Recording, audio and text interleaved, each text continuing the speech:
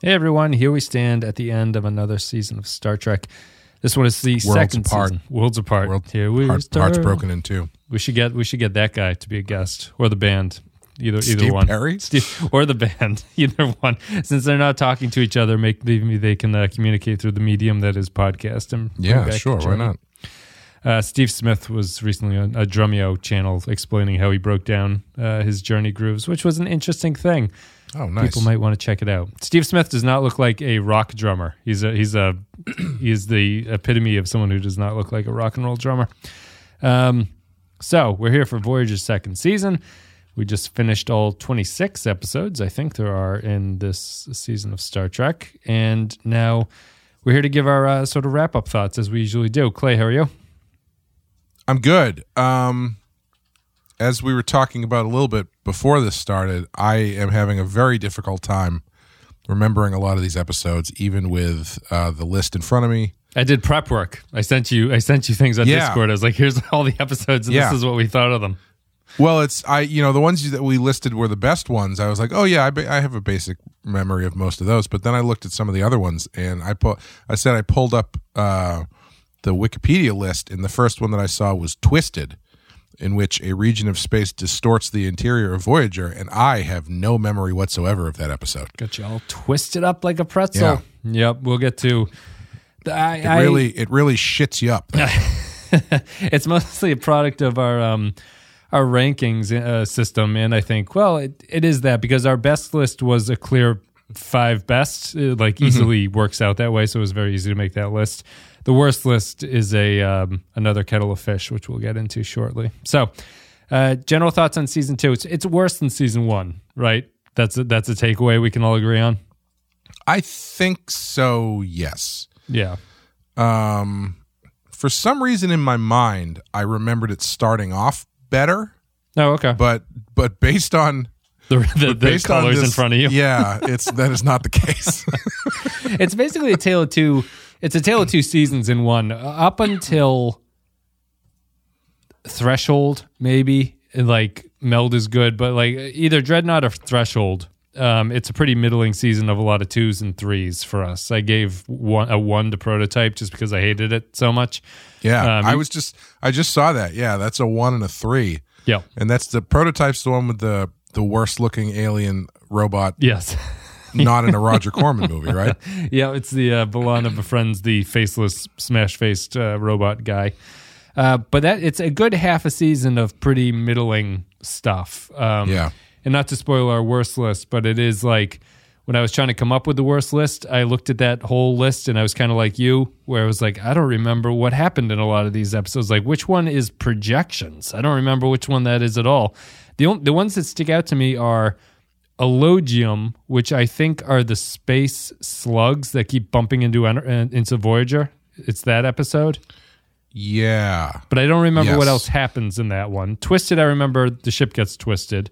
And then Tattoo is Chakotay doing his spirit animal run where he meets the aliens that claim to be the ancestors of Native Americans. Yeah. Can't forget that one. I'm going to say that's the worst episode of the season. Tattoo? Just because I remember it. Oh, okay. I feel like it was bad enough that it stuck in my mind. I think it was the novelty of Chakotay being by himself was kind of memorable in that one.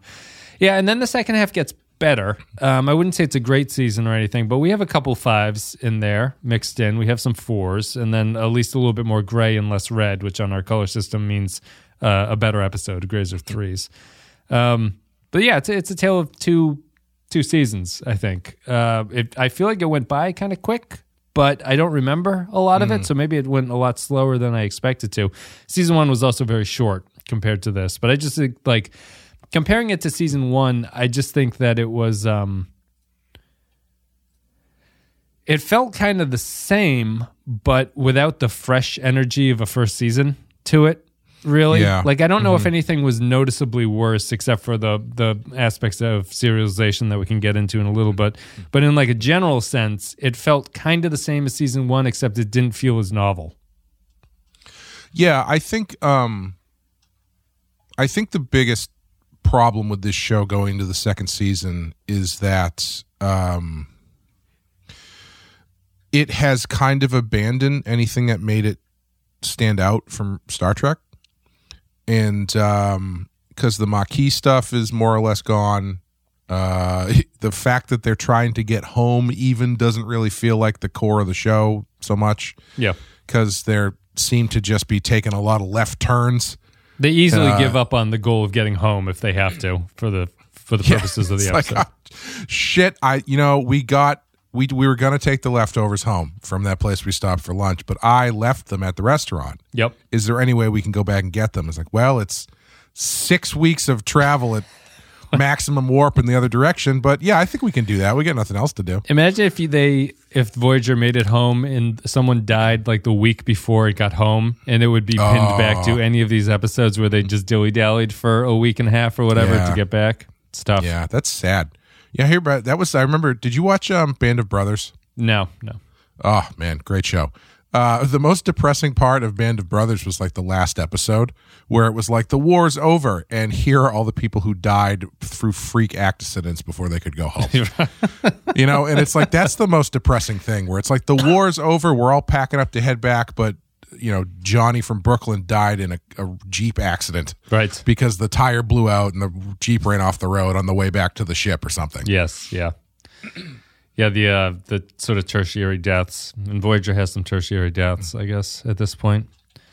So I guess that the bigger thing about it, like the thing that makes season 2 of Voyager kind of unique, maybe not across Star Trek, but at least for Voyager, and I'm going based on what the patrons and Discorders and YouTube comments tell me, is that this is the only season that's really going to attempt a season-long story across it. Oh, okay. And they did that with the Tom Paris's late storyline, which ties into the Seska and the Kazon, and then the mole being on Voyager. We talked about that in depth as the episodes were going around. I don't know if a good starting place for you is just that one patron on a recent comment said that they at least appreciated the sort of balls of attempting something like that. Yeah. What do you think about that? Well, was it ballsy? I guess is like the first question. I don't know if the person said it was ballsy to say, but they appreciated the fact that they did it rather than not do it. Yeah, I appreciate the fact that they did it, but like one of the things that I noticed, or I don't know if "notice" is the right word, but what I felt is that as we were going through that, right, neither one of us had any idea where it was going, and we were critical of it. For really kind of feeling that way. And I remember a lot of the responses from listeners kind of being like, oh, well, wait till you see where it goes. You're going to feel like an idiot when you see where it goes. And then we got to where it went and I didn't feel any different because I never felt like they really had a grasp on where they were going. Yeah. Yeah. Like the end point, sure, I guess they had it in mind in a note card fashion, I guess. But it never felt to me like what they were doing was really laying any groundwork for this story that was supposed to run across a variety of episodes. Yeah. Because it starts off so weird. Yep. Like it's that first episode where he gets chewed out for gambling. Is that the first one? Yeah, he's in the holodeck doing something. Yeah, playing pool or something. Yeah, and then he starts showing up late for his shift and stuff, and it's just not really interesting, and it's not really laid out in a way that feels like it's driving towards anything. And I don't know, maybe I think you could do it that way, but it takes a bit more finesse than they gave it to have a character do these kind of things that seem random but ultimately snowball into something larger. Yes. Yeah, they could have excuse me, they could have There is a way to like effectively build that by having these little vignettes of Tom Paris like brushing up against the rigor of Starfleet in a way that he disagrees with, and you get the sense that maybe he's just tiring of it, but they all felt so pointless and inconsequential to anything, even though they were building towards something quite consequential. And it's really just the I think that's like I can I can agree with the patron in the sense that, like, yes, like Voyager and Star Trek at this time should probably be trying to do something like that, especially because I learned that this season airs concurrently with DS9's 4th season, which is to this point our highest rated of Star Trek season.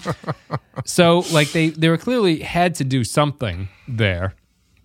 And I think that DS9 just made all the right choices about how you have to do 26 episodes in a season while you are having something somewhat serialized happening in the background of it, which is that you don't have specific plot points that carry on for 10 episodes. You know, like and Enterprise never seemed to learn this either because the Xindi arc suffered from things like, from a similar idea.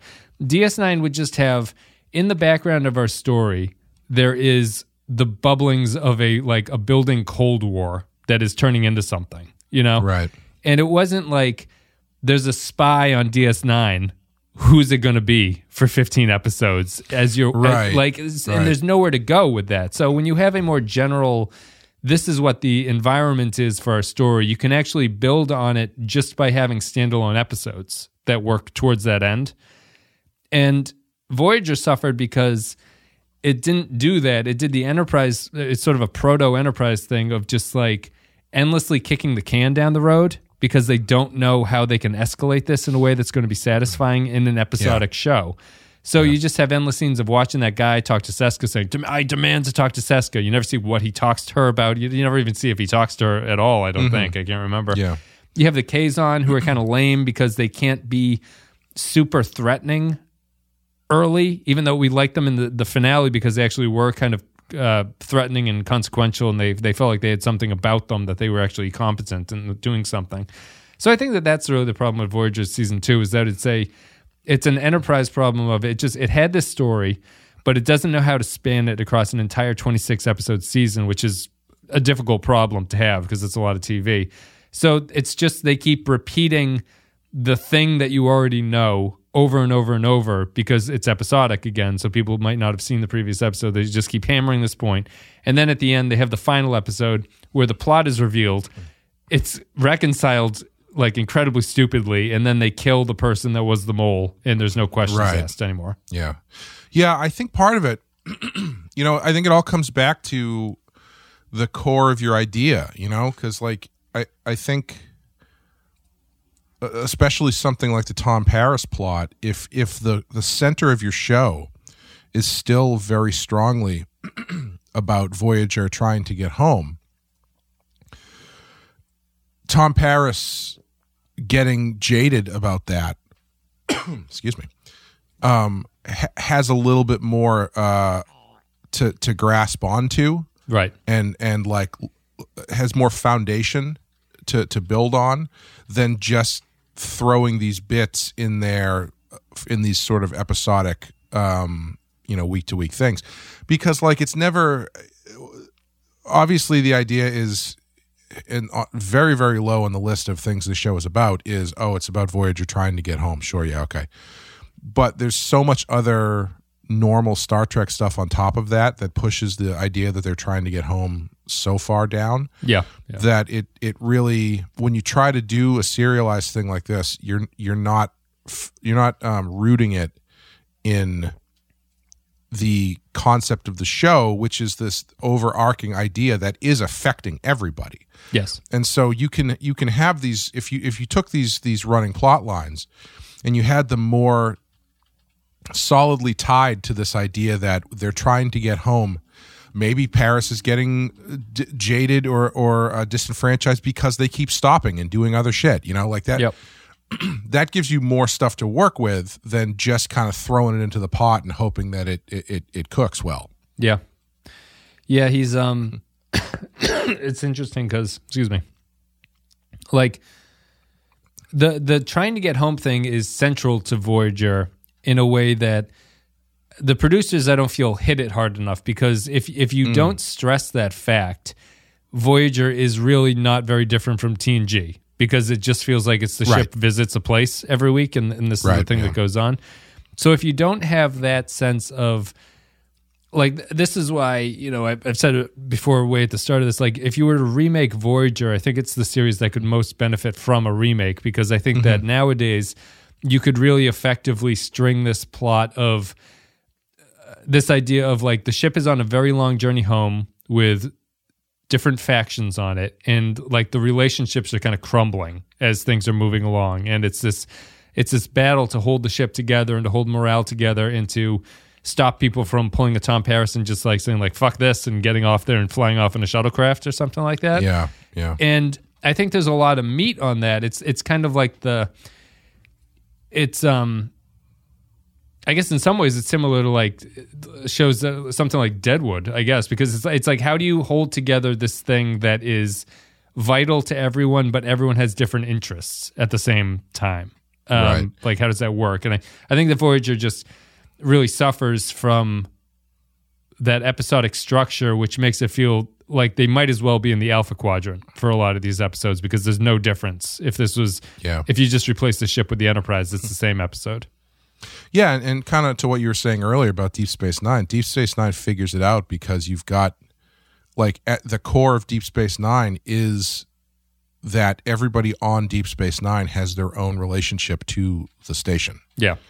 And so all of the running plot lines are born from that, whether it's Kira and her relationship to the station and to the Cardassians, or if it's Cisco being the guy who's put in charge. Like all lines draw back to the concept of the show, right? Whereas Voyager just doesn't really do that. And I mean, and again, we don't have to keep hitting this nail, but like the setup is so good for this show. Yeah, it's such an interesting setup for a Star Trek show that they jettison so quickly. Yeah. Yep. No, I agree. Anything else to say about the plots of season 2 in general, or anything? No, I think we covered the serialized aspect of it. It's yeah. I just, my final thought about that serialized story is that I don't think it worked on any level really. Like the Kazon were ineffective. The Kazon are pretty much going to be gone by the time we get to Basics Part 2 in the start of the next season, which is good. Really? Like that they're done after the premiere of season 3? Yeah, they might get mentioned one or two times after that, but they don't make a serious appearance on the show after that, I don't think. Man, that's like when you finally stop seeing billboards for Dunkin' Donuts when you're driving out of New England. Start seeing Jack in the Box things. You know you're heading somewhere. I mean, we've been complaining about it. Krispy Kreme country now, boy. How long can they keep running into the Kazon? It's got to come to an end at some point, and it's going to come to an end. Interesting. Completely apropos of nothing, I was glanced over at the Wikipedia list of episodes, and my eyes landed on Dreadnought, and it says a highly advanced Cardassian AI missile that has been reprogrammed by B'Elanna Torres is found in Delta Quadrant. But I read it backwards, and all I saw was Al Cardassian. And I was like, wow, I do not remember that character. I think I would like that character, but I do not remember him. Everyone's favorite uncle, Al Cardassian. Yeah. You know, I do want to say generally, though, I think one of the changes in this season is I feel like the episodes as a whole, as they exist in my memory of them, they started skewing more darker in the endings, especially. Yeah, I would agree. Where it was a lot more, you know, your final scene is a bit of a downer, or a little bit more ambiguous, which I think works better in the later season when they start telling some more interesting stories. Yep. Meld, Death Wish would do that. I think Deadlock kind of does that. The Thaw, Tuvix, Resolutions. Yeah. You know, things that kind of make you think a little bit, or like stick with you a little bit more. And feel, but even so in there, as we talked about, like you can't get away from those certain sitcom-y scenes. Yeah. Where it's like, you know, the whole other fake Voyager or not the duplicate Voyager, everybody's dead, but Harry Kim's on the ship, and he's like, well, it's like I never left, Captain. He's like, well, what do they call you, Doctor, over here? That's yeah. Yeah. And so like it's, you know, it's a weird tonal balance that I think they have a little trouble with, but they are skewing a bit darker in this season towards the end. Yeah, which I was just gonna say, which does kind of work for them, I think. It does. The better episodes. The first half feel to me like Star Trek sci-fi plot episodes. Yeah, a lot of them. Yeah, like the ship gets twisted, running into a swarm of space slugs, stuff like that. Like that. That's very much a stock Star Trek type plot episode. Yeah, I think. You know, and not to jump back on this too, but like, I think one of the mistakes they might make is that they don't totally know how to infuse the concept of the show in a way that makes sense, because like I feel like the only time they really get into that stuff is when they do episodes specifically about it. Whether it's is Cold Fire one where it's like the thrust of the show, one of the plots is we think we can get home because it's a caretaker person. Yeah, it's the Kess episode. They find the second caretaker place. Yeah. And or the other one, which maybe season 1, I can't remember, where they're looking through the pinhole and talking to the Romulan or whatever. Is that Eye of the Needle? Is that this season? That's the first. That's season. First season. Like they do these episodes that are specifically about trying to get home, but when they're not doing those, it's not really something that's affecting anybody. Yep.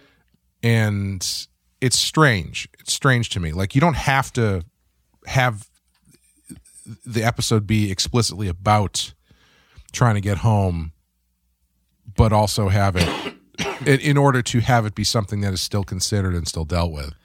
Yeah. And it's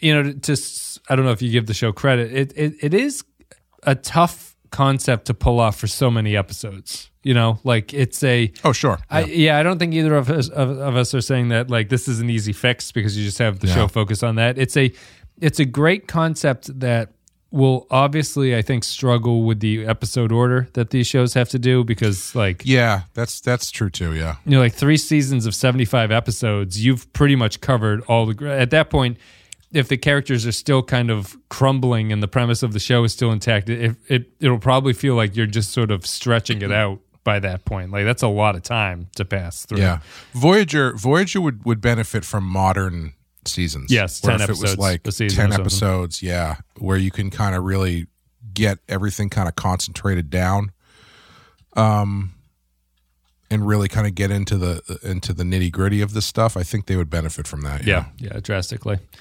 And obviously to contrast it with DS9, that's why DS9 can do so many episodes, is because it doesn't. The plot is not exactly the same thing. You can branch off in different directions. Yeah. Do you find it interesting that all 3 of these shows that we've watched after TNG, your Deep Space Nine, your Enterprise, and your Voyager here, they eventually get to a point where they're like, we got to change this up, guys. We got to do something different. Like is that a ratings thing, do you think? With Voyager, do you mean with because the big thing I think of is adding Dorn and 7 in Voyager and DS9, but we haven't gotten to 7 yet. I'm thinking like, you know, in Enterprise, the 3rd season is the Xindi arc, the entire thing. Oh, sure, right. And Deep Space Nine, they do the Dominion War that lasts like 3 seasons or however long that lasts. Yep. And in this one, they try it, but it doesn't go so well. Yeah, I think This is like Voyager is like the dark universe of Star Trek. By dark universe, I mean, do you remember when Universal came out and was like, we're rebooting our horror universe? Yes, Tom Cruise to be like.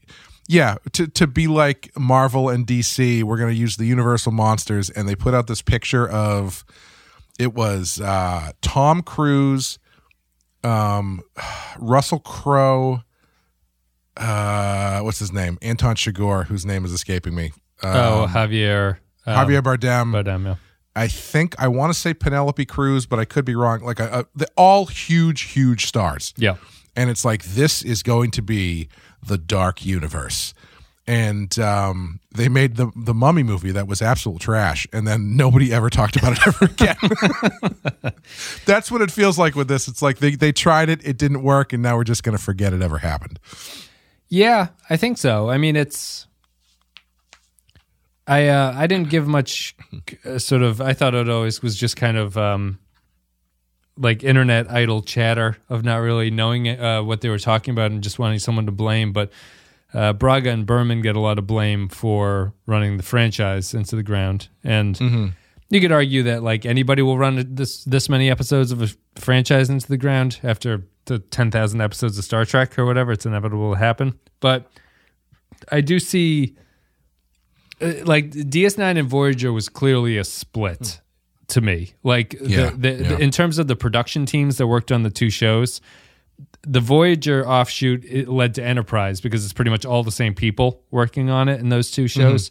And DS9 was the like evolutionary offshoot that flew fairly high, but it never had an offshoot off of it that advanced the franchise anymore. So I just, at this point, I'm mostly struck by how similar Voyager and Enterprise are to each other. They're really similar in a lot of ways, in my opinion. Yeah, I'm surprised by the time they got to Enterprise, Braga, like Enterprise feels like the idea where Braga comes up with the idea, or Berman and Braga come up with the idea, and then they go, hey, you, guy from the writer's room who wrote some good episodes, why don't you take this over? Here's the basic idea. It's the first flight of the first Enterprise. Go nuts. Right. Put our names on the credits as executive producers. Right, exactly, yeah. Because clearly they were all burnt out in that show. It's so much. I can't believe Braga's been on this show since season 1. Like he goes through basically 7 episodes. I think he leaves before the 7th season, but he goes through like 6 seasons of Voyager and then does Enterprise. It's so much TV. It's so much. Yeah, agreed. I guess they probably wanted the cachet of him doing it, but it makes you slightly more sympathetic to Voyager or to Enterprise or whatever. But it's I agree. His smart move would have been to take much more of a 10,000-foot bird's eye view of everything and bring in new showrunners and stuff like that. Especially because, like, I feel like the importance of name recognition for like a showrunner is a new thing. Yeah, with in American TV. It only came about with Prestige TV. Yeah. Like in British TV, I know it's more of a thing where it's like a lot of these shows have very specific voices at the helm that people know that, okay, that's this guy's show, or it's one or of these two guys shows. Writes every episode in it, so there's no staff writing coming in to dilute the voice. Yeah. Whereas in American TV, I mean, American TV is just so digestible and that nobody really gives a shit. Yep. Like you rarely get something like Cheers that had the same guy directing. I think he directed like more than half of the episodes of Cheers or something. Yep. And the writing team, the creative team on Cheers, even that though, they're doing it. Nobody knows who the fuck those guys are. No. You know, at least at the time, people do now because it matters to people now. But so I'm surprised that if it's a cachet thing, that it really mattered that much, because you'd think that you get their names in the credits. Okay, that satisfies the suits to make it look like we know what we're doing here. Right. And then, I'll just kick the tires when I think I need to. Yeah, it's probably more, maybe it's less about the audience knowing it and more about the studio recognizing that these two guys have been doing this for a long time. Therefore, it makes sense for them to be in charge of it. But yeah, I mean, the American showrunner comes in importance mostly by, since they're not directly, it's hard to say. Like they obviously are working on every show that they do, but they're not writing every single word of what's going on, and they're not completely responsible for it. But it's more about the choice of showrunner is what gives the show its kind of attitude, I guess, for lack of a better word. Like it's overall, they're important to providing the kind of direction that a show would want to go to, even if they don't create every episode of it. Yeah, it's really interesting too in modern television how like pedigree is a lot more important. For people who are on these things, where it's like, Marvel starts a new show and they pick this person to be the showrunner. It's like, oh, that's not a name I recognize. And you look them up and it's like, oh, they wrote on Rick and Morty for a season. Before that, they worked on Better Call Saul. Right. And before that, they worked on Deadwood or something. Like, it's like you go, oh, okay, this person knows what's up. Right. Like that becomes a lot more important in a way that it never was before. I was I was having this argument. Well, not an argument. I was trying to make it a discussion, not an argument. But you know how TV gets hot.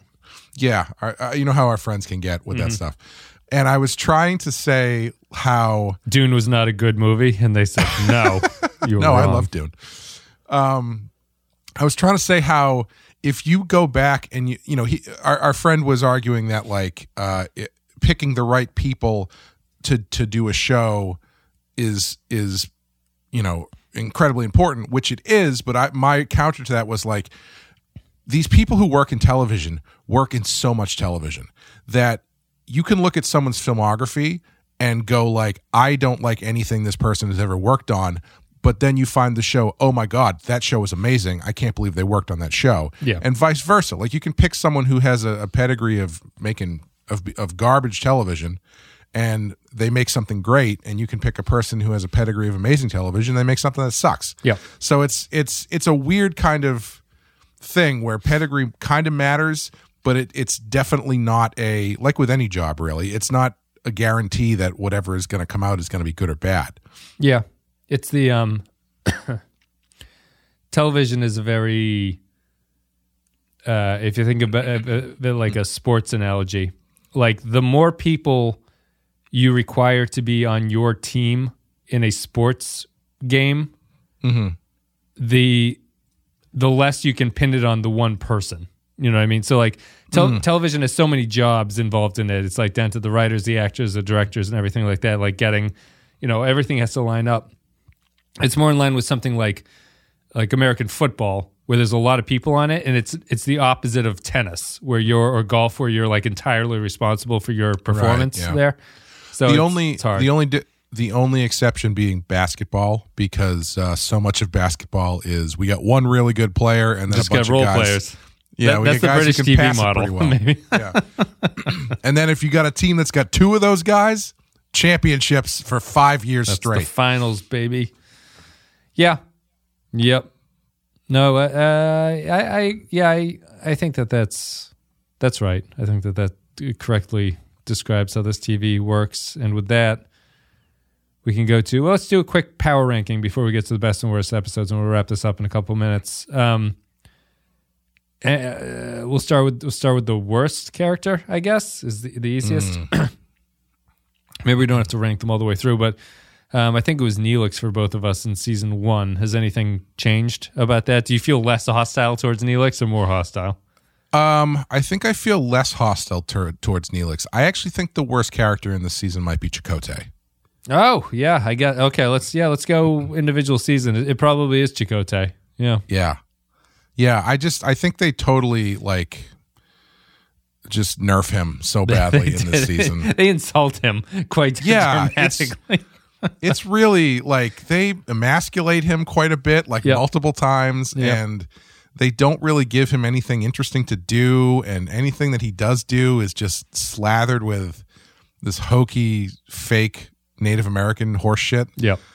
Yeah, and it's just every time they give him these moments where they try to show that he's got some fire left in him, but it never comes off as believable. And it's, he's the leader of the Maquis here, allegedly. And he's just a pushover.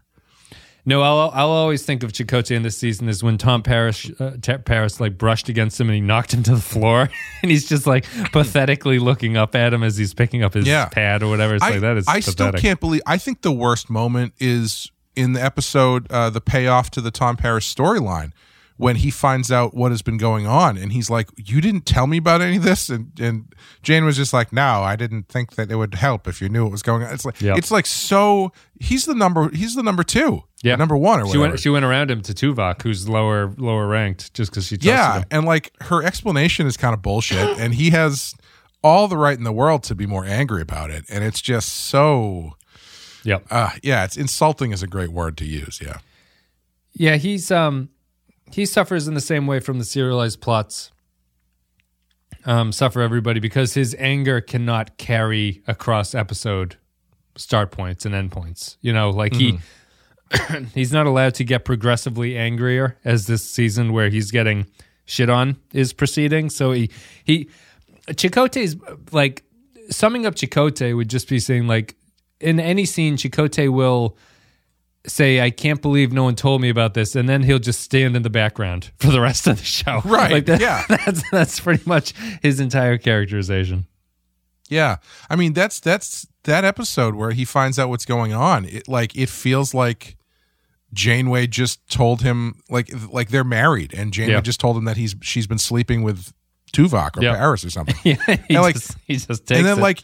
he gets cucked out pretty bad, to use a phrase, a couple times in this season, because later on, Seska steals his mojo out of the back of his neck. Yep.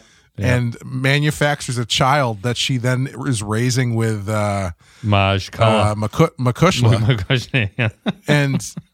and it's like, man, can you get more like emasculated than that? No, he really is. They take him for a fucking ride in this season. Yeah. I can see why when he ends up with Janeway on that planet, he's like, yeah, it's better than being back on the ship where nobody respects me. I mean, just to completely destroy him, it should have just ended with, as they're getting back on Voyager, it's just Chakotay saying that this has never happened before. You're just so, I don't know. It's just. No, what should have happened is when they were down there on the planet, at a certain point, Janeway should have come back and she's like, I've fallen in love with this monkey. I'm sorry. Like, there's literally nobody else on this planet, and you've still found someone else other than me. Amazing. Thank you, Catherine. Yeah, good. Well, thank you for reminding me. Chakotay, I think, did plummet to the bottom of this season for me. After Chakotay, there's a bunch of middling. I'd probably put Neelix there just because I don't know what Neelix's purpose really is. But like Harry Kim and B'Elanna and Tom Paris are probably mixed in with each other there. Yeah, I'm still waiting for Tom Paris to do something interesting because he's probably the top just for this season, just because he had that serialized story, Sure. But yeah, I don't know if he's ever going to do anything. I think once he comes back in the next episode with all those Neelix people ships. Yep. I'm looking forward to that. Seeing him just with a bunch of Talaxians just hauling ass across the galaxy. Coming over the ridge like Gandalf at the end of Lord of the Rings. With a bunch of Talaxians waving spices and carrots over their heads. I was not a huge Lord of the Rings fan, but maybe this is extremely insulting and someone's going to get very upset by this, but Gandalf's resurrection in those movies is kind of similar to me to the Borg cube in Picard season 1. Like, interesting. Okay. I'm expecting big shit, and he just rides in on a horse and hits people with a stick, and it's like, what the hell? That's a good point. Yeah, I wonder how. I mean, I don't know how it differs in the book. Does he light that whole thing on fire and they all just die? And like, is there a whole bunch of stuff that's happening that we don't see off screen that is like specifically spoken about in the book? I don't know, but but it is also one of those things where it's like the book was written long enough ago where the way that plays out might have been kind of novel at the time. Sure, I guess just his being there is enough to turn the tide. Kind of is the point of it, but maybe the books don't get specific about what he did, and they didn't want to make anything up to make it seem like it was too extreme or something. But it's just like, for all they were talking about and giving him a new title and everything, Gandalf the White, you think he's going to level up as a wizard there and really do some shit. Yeah, you think he's going to be like Captain Marvel showing up at the end of Endgame there. Yeah. So after, excuse me, it's cold. So after those three. I guess Kess would be mixed in there too to make it 4. That's kind of that lump. Then it's Janeway, the Doctor, and Tuvok, I think, are left. Tuvok's still my 1, I think. To describe Tuvok, why Tuvok's a 1 in ways that I haven't before. I was thinking about Tuvok is Phil Hartman of this show on SNL, which is that he goes in every story and it improves it somehow. Yeah. And there's not a lot of the cast that can do that, where you just could feel like you could get away by adding B'Elanna Torres into any plot. Sometimes she would really stick out as a weird choice, but Tuvok amplifies and makes everything better every episode that he's in the same way that Hartman did on SNL. You really could take any of these episodes and swap out whoever the main character is with Tuvok. And it would be better, instantly better. Speaking of power rankings, Phil Hartman, top 3 SNL cast members has to be, right? Yeah, if not number 1. It's Ferrell, him, and I don't know who the third would be. I feel like it. I mean, it's interesting because those are both like, obviously those guys are amazingly talented and funny, but they're both also like utility players to a certain extent. Yeah, I really value that. And like the top performing SNL members have to do everything. They have to be in every kind of player.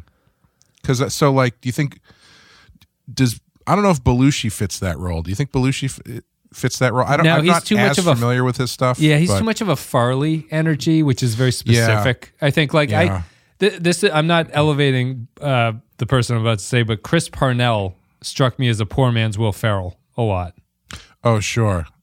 He's good he can be the lead, but he's also fantastic as just a background player in things. Yeah, you know who actually deserves a lot of credit is Kenan Thompson. Yep. You know, he's been on that show for 20 years. I know, yes. It's been forever. He's the longest running cast member. Yeah. He's good too. He's the same thing as he can fill all those roles.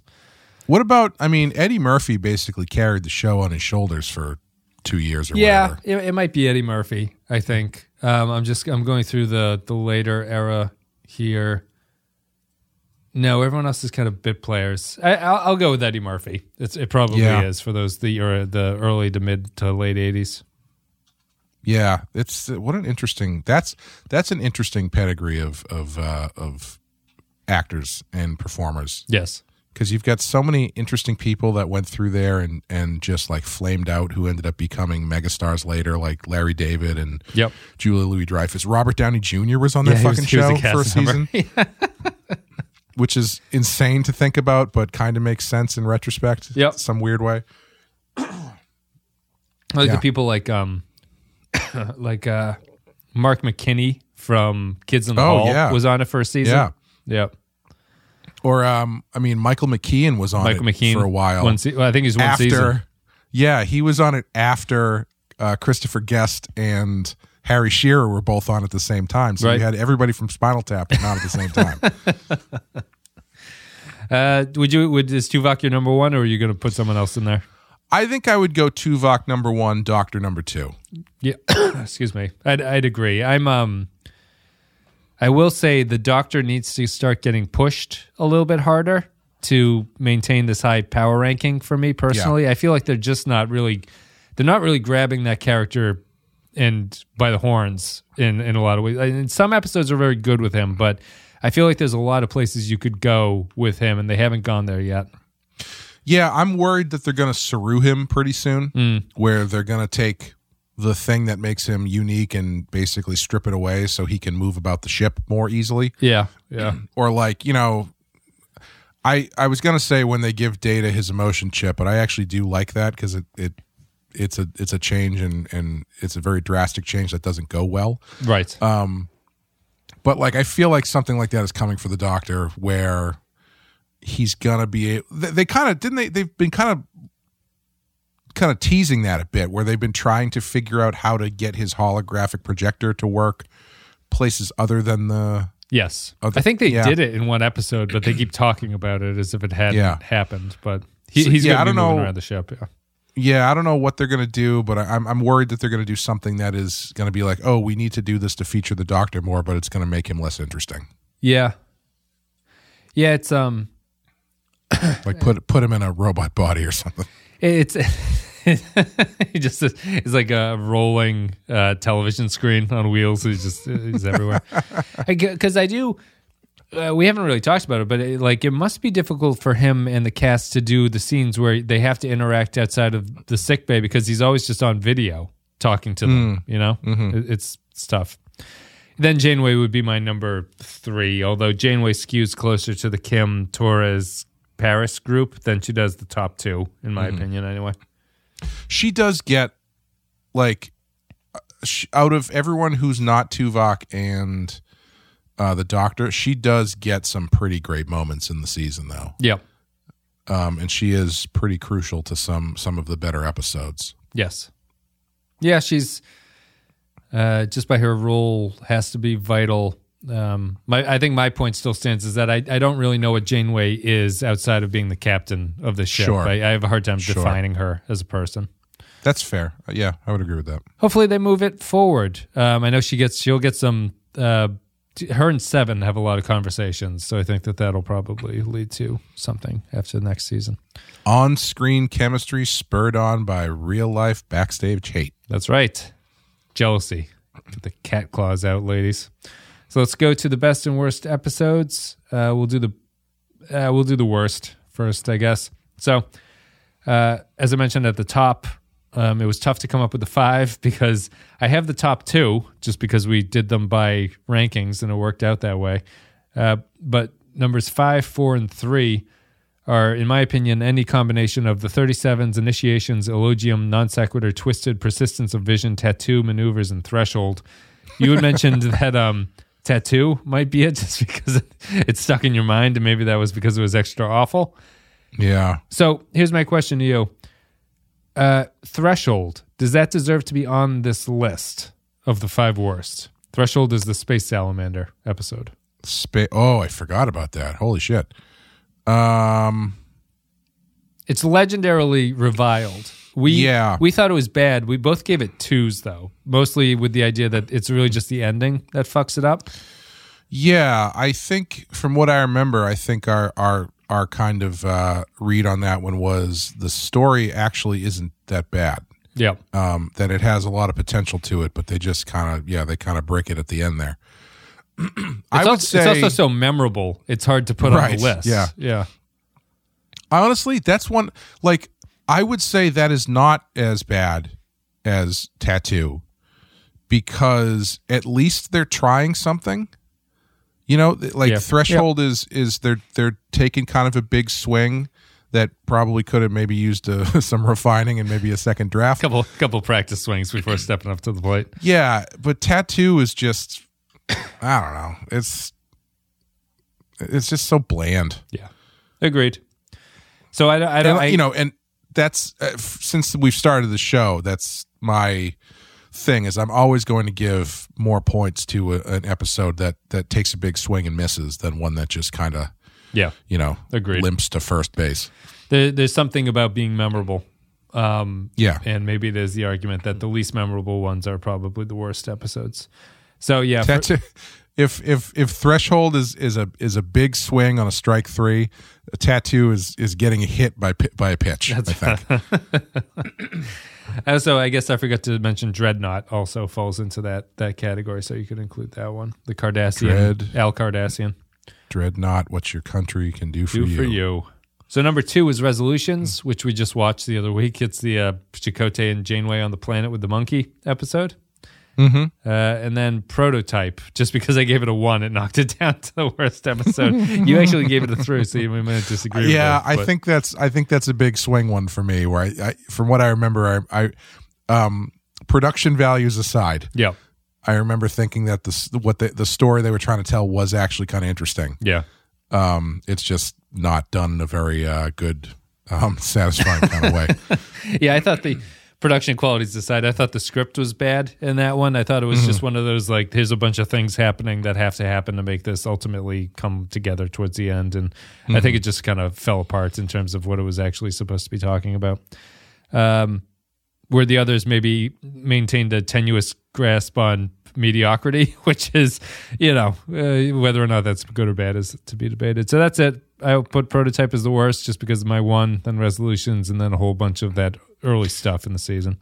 Dreadnought was pretty bad, now that I'm thinking about it. Yep, Dreadnought was bad. Yep. Yeah.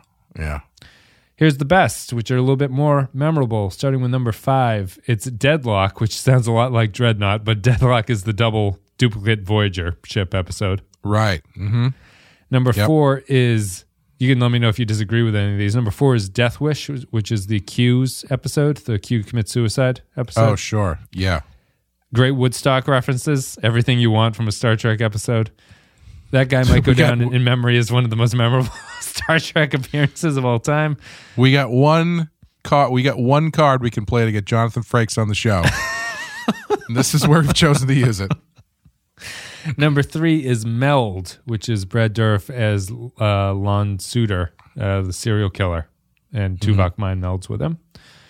Number 2 is Life Signs, which is the doctor gets a girlfriend, the Vidian girlfriend, who he hooks up to his sickbay and then has a nice Chevy, 57 Chevy trips with her.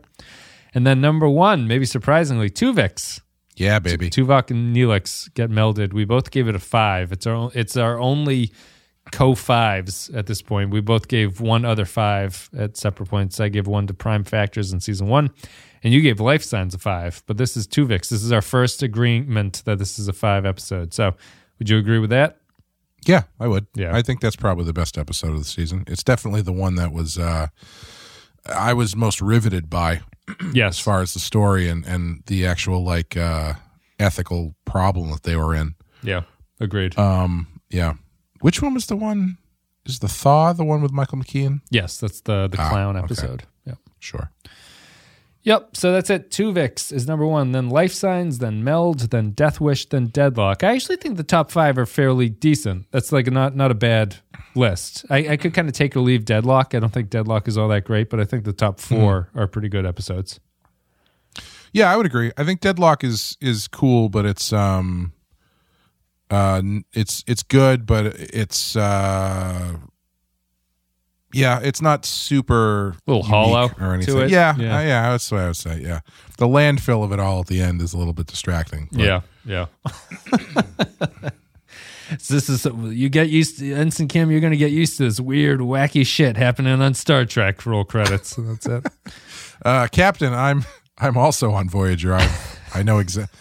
This is an exact copy. It's exactly the same. So let's just pretend this never happened. Just call me Harry. They should have started calling him. He should have been called Harold Kim on the other ship for some reason. And then when he comes over, it's just guys, just call me Harry. It's fine. Well, that's the thing that's so weird about it, right? Because like usually when they do these things, excuse me, these types of stories, it's like the other ship is a literal mirror image or something, and there's some weird thing that it's not that. It's just like the other ship may as well have not existed. Right, because nothing changes. That's why it disappearing doesn't mean anything, because there's no loss. Yeah, right. Yeah, so it's weird in that way where it means nothing, but to Harry Kim, it means everything because he watched all of his friends blow up, but now they're also here. So that's a lot to handle, I think. Yeah, I still think about the just when the doomed Voyager ship is about to blow up, and Janeway's like, Harry Kim, you get the fuck out of here. take this baby and run away. What was that conversation like with the mother where it's like, we're so sorry to hear about your baby dying, but we found you another one? Yeah, we found just the exact same person who's going to love it just as much as you do. Do you happen to by any chance know what a changeling is? Okay, don't worry about it. That's it. For those are the best and worst episodes. That's our thoughts on Voyager Season 2. Thanks, everybody, for listening. If you want to support the show, patreon.com/thepensky-file. It's the best way to do it. Leave all your comments, listen to other podcasts, blah, blah, blah, early access, everything at patreon.com/thepensky-file. Thanks for a great 2022. This episode might come out in 2023. If it does, Happy New Year. But we're talking about 2022. So, Clay, anything you want to say before we go? If it is 2023... Amanda and I, this month in January, will be starting our run-through of the curated list of video nasties on Patreon. Yep. So if you want to hear us talk about some illegal gore made illegal by the British government, then join us over there on Patreon. Yeah, George Washington and them had the right idea, I guess. Breaking away was the correct course. Because George Washington wanted to watch I Spit on Your Grave without it being hassled by the king. He was spitting on the graves of redcoats, Clay. Don't you be fooled. Thomas Jefferson really wanted to get an uncut copy of Cannibal Holocaust. He's not going to pay any stamp tax to get that shipped over. No. Not going to stand for that. Thanks, everybody, for listening to this, our wrap-up of Season 2. On to Season 3. We'll be back next week with Basics Part 2. finishing off that storyline. So thanks very much for listening. We'll see you later.